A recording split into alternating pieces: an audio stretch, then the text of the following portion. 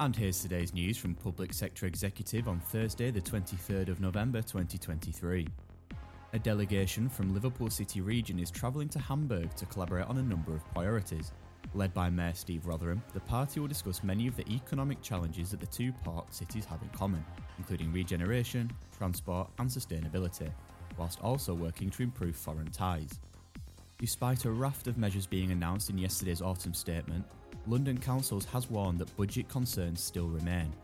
The Association of Directors of Adult Social Care Services has also responded to a lack of support for social care despite mounting pressures. And that's the latest. Don't forget to like and subscribe to make sure you receive every new bulletin, and check out our website, publicsectorexecutive.com.